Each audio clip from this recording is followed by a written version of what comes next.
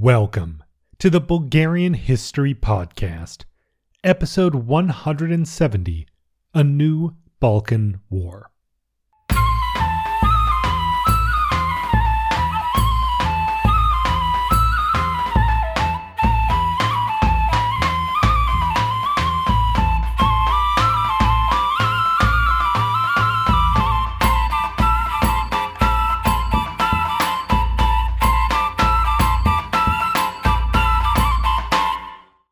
First, as always, I want to thank our newest patrons. We had a generous donation from Deborah Logan.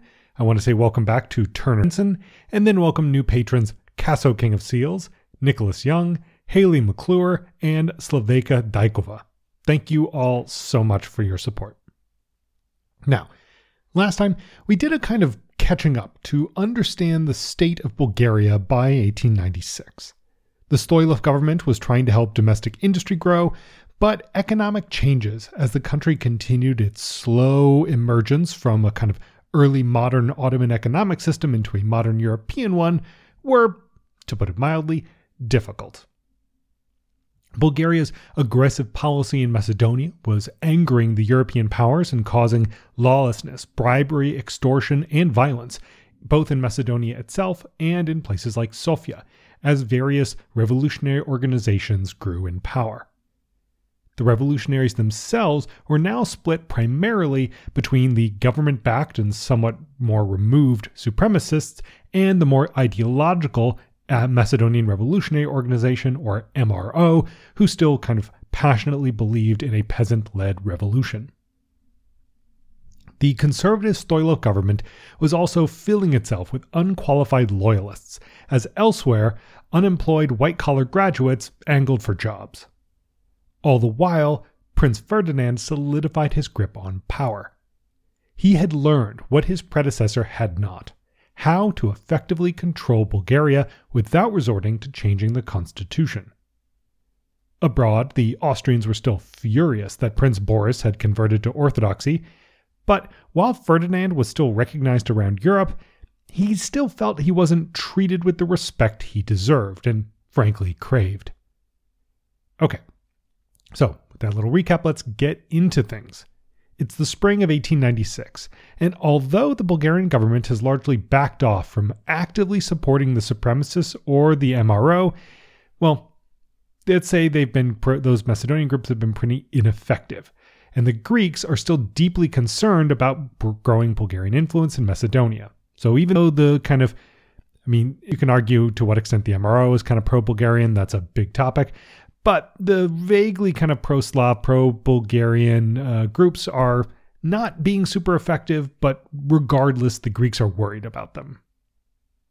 Now, the next set of events trace themselves back to intense Ottoman repressions of Armenians in eastern Anatolia. Essentially, there are attempts at Armenians kind of rising up and getting their own independence.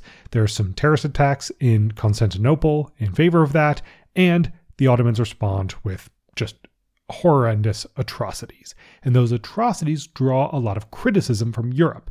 And sensing a moment of weakness, this leads Greeks on the island of Crete to begin a revolt against the Ottomans. The Greek state itself sends volunteers, while France and the UK send naval forces. Now, all this resulted in a new constitution and an end to fighting on Crete during the summer. So there's a brief kind of explosion of fighting.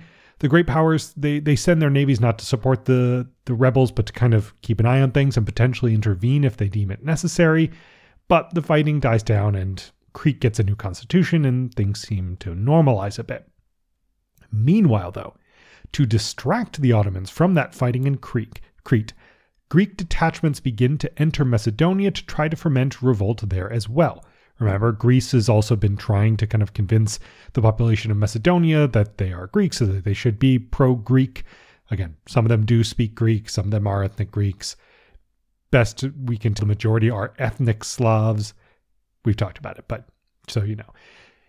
So the Greeks are trying to foment a kind of pro-Greek revolt in Macedonia against the Ottomans, and they do make some progress.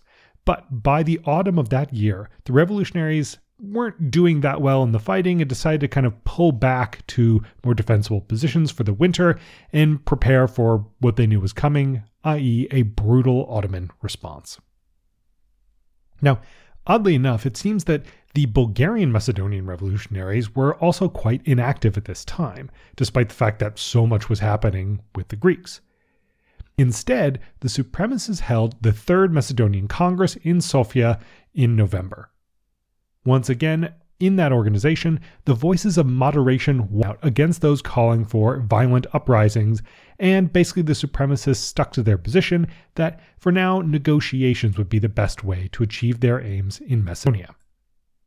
Now, the Macedonian Revolutionary Organization, the MRO, was also holding a congress, and facing the reality that it was a bit disorganized, very short of money, and unable to really influence this ongoing Greek-led revolt. When it held that Congress sometime in the spring or summer, it was trying to kind of reorganize itself. It wanted a more concrete structure for its secret organization and was kind of developing along with the goals of what it wanted to do basically was equip its members to be ready to fight at short notice. Because remember, these were the more ideological ones, the ones that kind of believed in a peasant-led revolution, so they wanted to be ready to fight. Because what they saw is that when the Greeks started their revolt, the MRO was not ready to participate or fight, and they wanted to rectify that. It was also decided to send Goce Delchev to Sofia to act as a permanent representative of the MRO, mostly working to obtain weapons, whether from the Bulgarian government or from foreign governments that had delegations there. But if the supremacists in the MRO weren't really doing anything in response to all the fighting in Macedonia during 1896, at least the Stoilov government was ready to take advantage by pressuring the Ottomans to finally implement long-promised reforms in Macedonia. Stoilov threatened that if the Ottomans did not do this, he couldn't guarantee that the radicals, i.e. the MRO and the supremacists, would not basically return to violence there. Of course, the reality is that Stoilov had very little influence on these two groups at the moment and probably couldn't have stopped them if they wanted to, but, it was a good negotiating tactic. But unfortunately for him, the Grand Vizier could see that there wasn't a real threat behind Stoilov's words. He didn't really believe him, and so the Ottoman government refused to make any changes. However, Ferdinand was also putting his own diplomatic pressure on the Sultan directly. For his part, threatening that without the implementation of those reforms, there could be a mass exodus of people from Macedonia into Bulgaria, which, well, frankly, they'd already been about 100,000, but, even more. Now, by this point, there was fighting going on in Crete and in Macedonia, and so the Sultan felt he couldn't really afford to ignore these pleas, and so ultimately, at his behest, despite the Grand Vizier telling Stoilov no, the Sultan had the Ottoman government implement, let's call them half-hearted reforms in Macedonia. So some small changes, but nothing on the scale of what they had originally promised and were kind of supposed to do. So by late 1886, the fighting in Greece had stopped, while Greek forces in Macedonia were kind of pulling back and consolidating.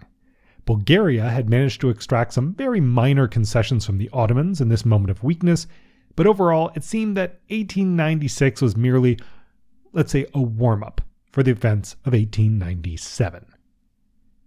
Otherwise, the later months of the year saw elections in Bulgaria return a solid victory for Stoilov's conservatives, albeit with very low turnout and obvious vote manipulation, the usual. Bulgaria also signed some trade treaties with a bunch of European states.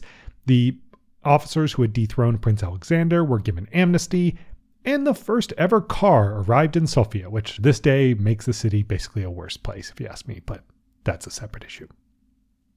Extending a bit into 1897, a train line connecting Pernik and Radomir also opened, which was big, as Pernik is a big center for mining, yada yada, so an important addition to Bulgaria's rail network, and the first ever movie shown in Bulgaria premiered in Russe, followed a month later by one in Sofia. So kind of all within a very short period. Suddenly Bulgaria has movies and its first car.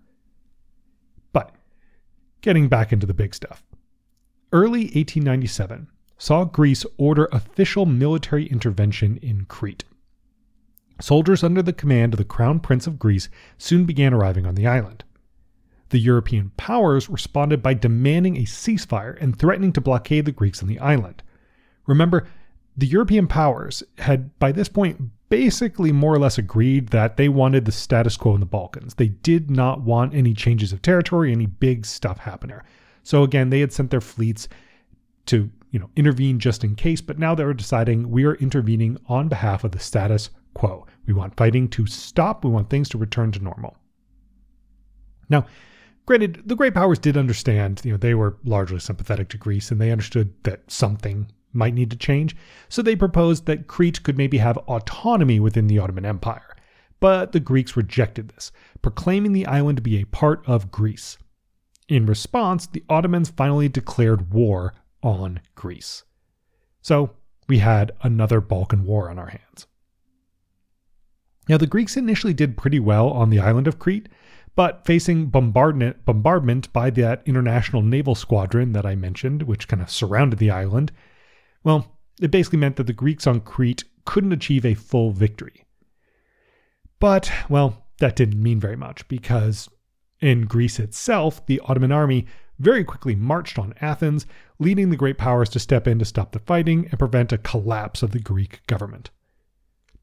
In addition, the uprising in Macedonia kind of restarted, but, well, basically the Ottoman army moving in on Athens meant that uprising had no real chance and it quickly petered out. Skipping ahead a bit to later in 1897, the war will ultimately conclude with Crete being given autonomy within the Ottoman Empire, which is what the great powers had initially proposed, but Greece itself was forced to give up some land and pay large reparations to the Ottomans. The Greek economy was also put under the supervision of great powers in order to ensure this happened. And, well, unsurprisingly, on the whole, the Greek state was utterly humiliated. This was a catastrophic and crippling defeat for them because, well, they had failed in all their goals. They had lost territory. The Greek economy, which could hardly kind of afford to pay huge reparations to the Ottomans, now had to do so, and the Greek government looked, well, pretty bad. Now, King George of Greece pointed to the hypocrisy of the great powers' position, noting that, quote, Britain had seized Cyprus, Germany had taken Schleswig-Holstein, Austria had laid claim to Bosnia and Herzegovina, surely Greece had a better right to Crete, end quote.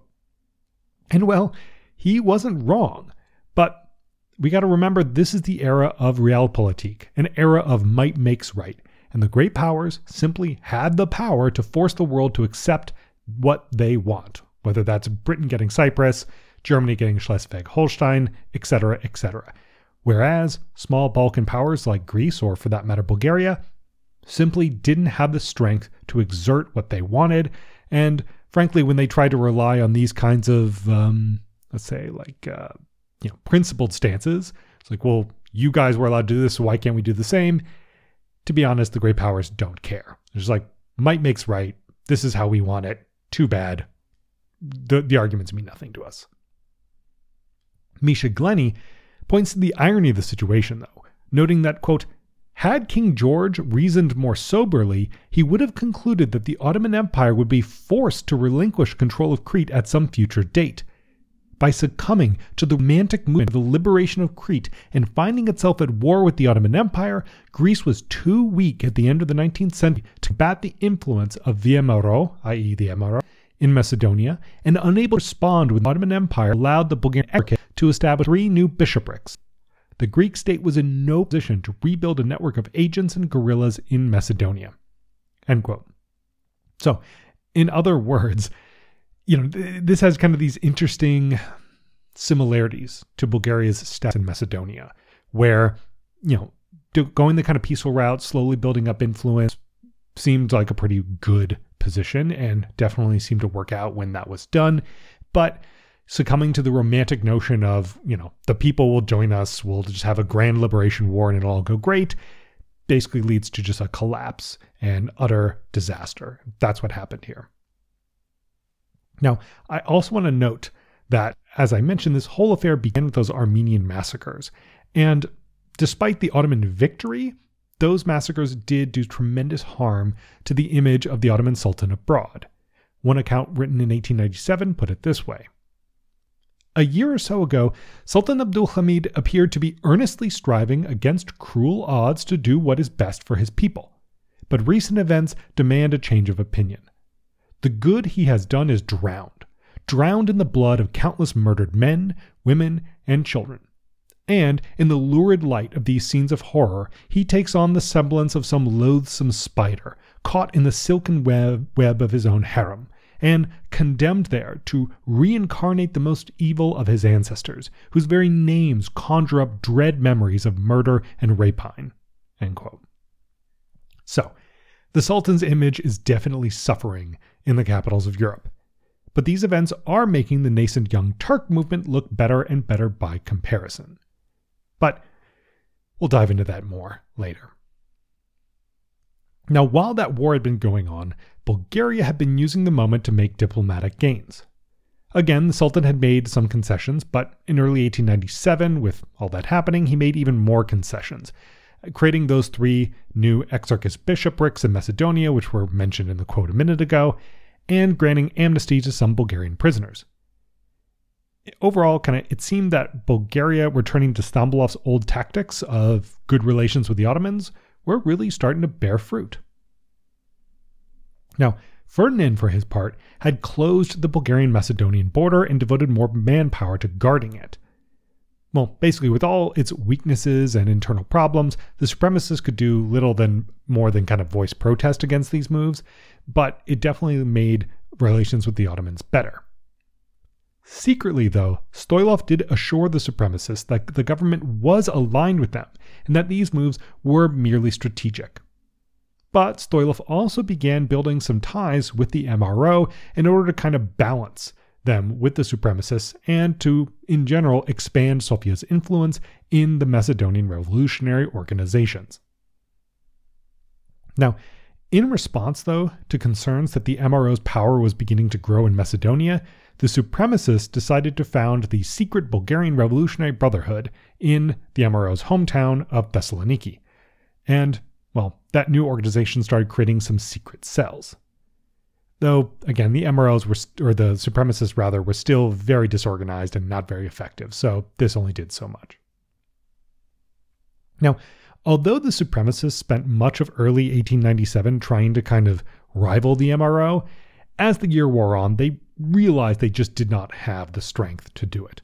Or, as Perry put it, quote, 2 years after its formation, the Supreme Committee, racked by internal dissension and poorly organized, had accomplished little towards its goal of autonomy for Macedonia. End quote. So, the two sides, the supremacists and the MRO, initially met and agreed to actually cooperate. However, while the local MRO representative in Sofia led this initiative, the senior leadership in Thessaloniki were very skeptical about working with the supremacists. Now, the MRO, for its part, was developing much more effectively than its rival, gathering weapons from the work of Gotzadelchev and successfully creating a secret mail system for delivering things like revolutionary printed materials and, obviously, weapons deep into Macedonia. However, this expanding footprint also vastly increased the likelihood that the Ottoman authorities were going to catch on to what was happening under their noses. Ironically, during this time, Stoilov also wanted to obtain an agreement on joint action between Bulgaria and Greece to push for reforms in Macedonia, but this failed because, obviously Greece was in no position to advocate for anything at the moment.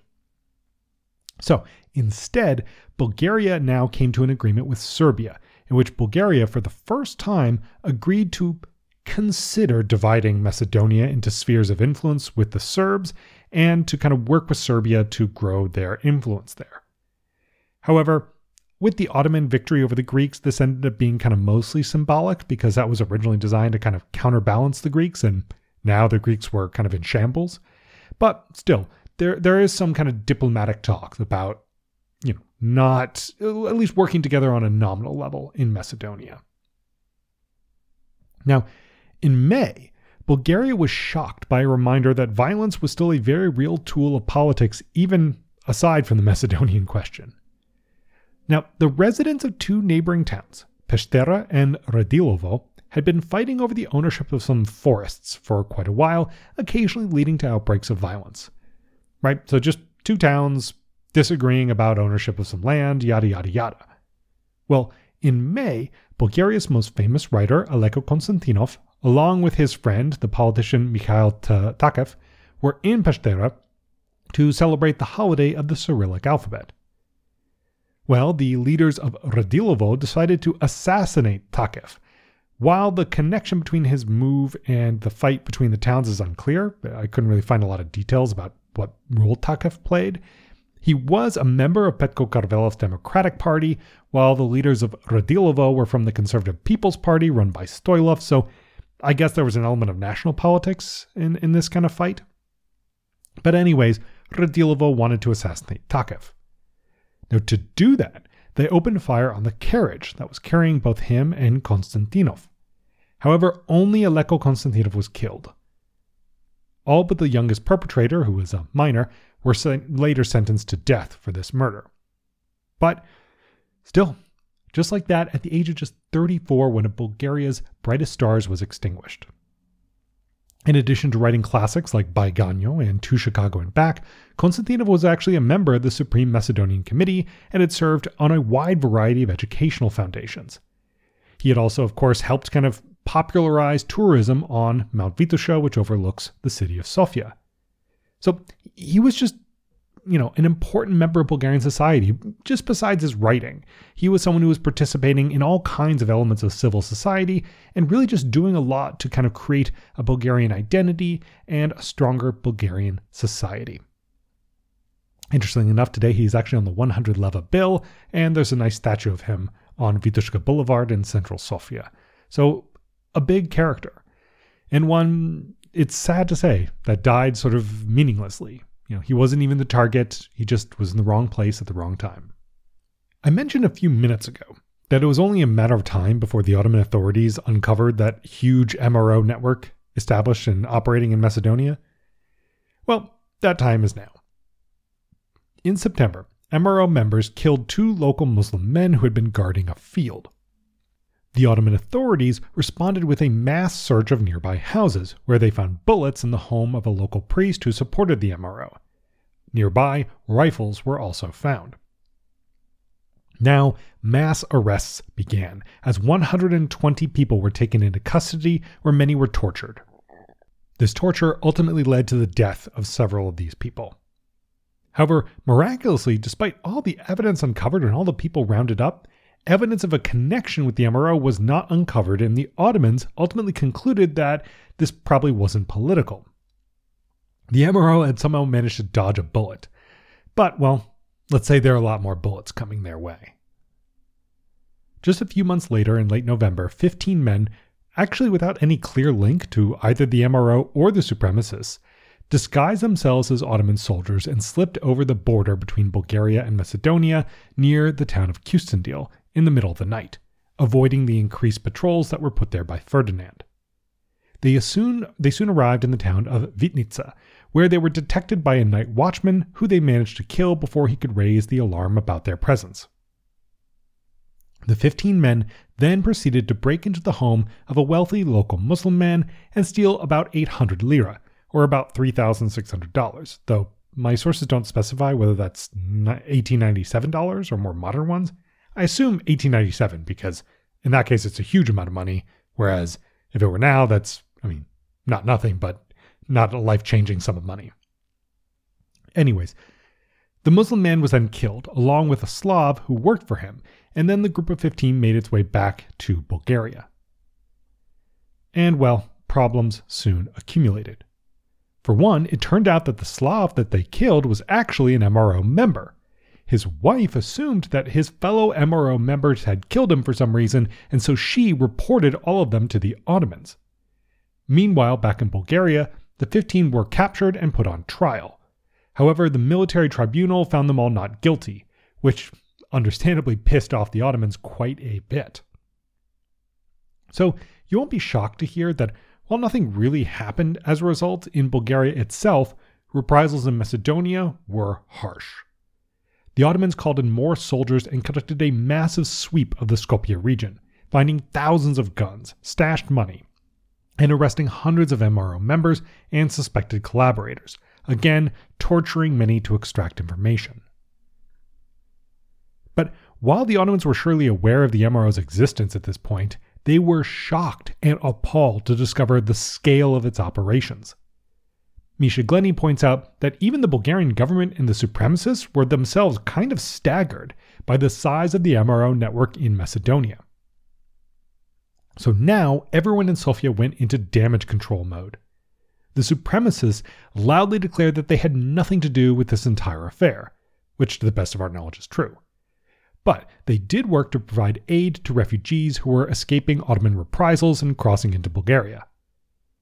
Prince Ferdinand attempted to ease the situation by offering to hand the original 15 perpetrators over to the Ottomans in exchange for the Ottomans releasing those they had arrested in Macedonia, but it doesn't seem that they took this deal. Now, the MRO itself was caught completely off guard, because again, it doesn't seem like they were involved in this, and so this caught them by surprise. Now, they had been totally unprepared to offer armed resistance to the Ottoman crackdown, even though they had kind of resolved to do so after the Greek War and the Greek-led uprising. And so they basically watched years of work building up supplies and networks and all this go up in smoke within a short period of time. Now, the Vitnica affair, which is what this event is known as, clearly showed that while the MRO had become very effective at spreading its message, gathering members, and disseminating weapons, it was not prepared to quickly respond in a crisis. In response, the MRO decided to create armed units which would be deployed throughout Macedonia and ready to fight the Ottomans the next time there was this kind of a crackdown. Now, instead of Cheti being formed on an ad hoc basis, right, instead of just forming these armed groups whenever they're needed, they were to become permanent military units. As a part of this strategy, the MRO was now to become far more aggressive, both in military buildup and in ruthlessly seeking out traitors or spies in its midst. But, as you can imagine, like with any country, going from an army that you only raise in times of war to having a permanent standing army means you need much more money. Meaning the MRO was now basically about to get much more aggressive in forcing people to donate to its cause. Well, in other words, there's going to be a lot more abductions and a lot more blood to flow in Macedonia. All that is to say, once again, as it seems like is always the case, the greatest cost paid would be from local Macedonians.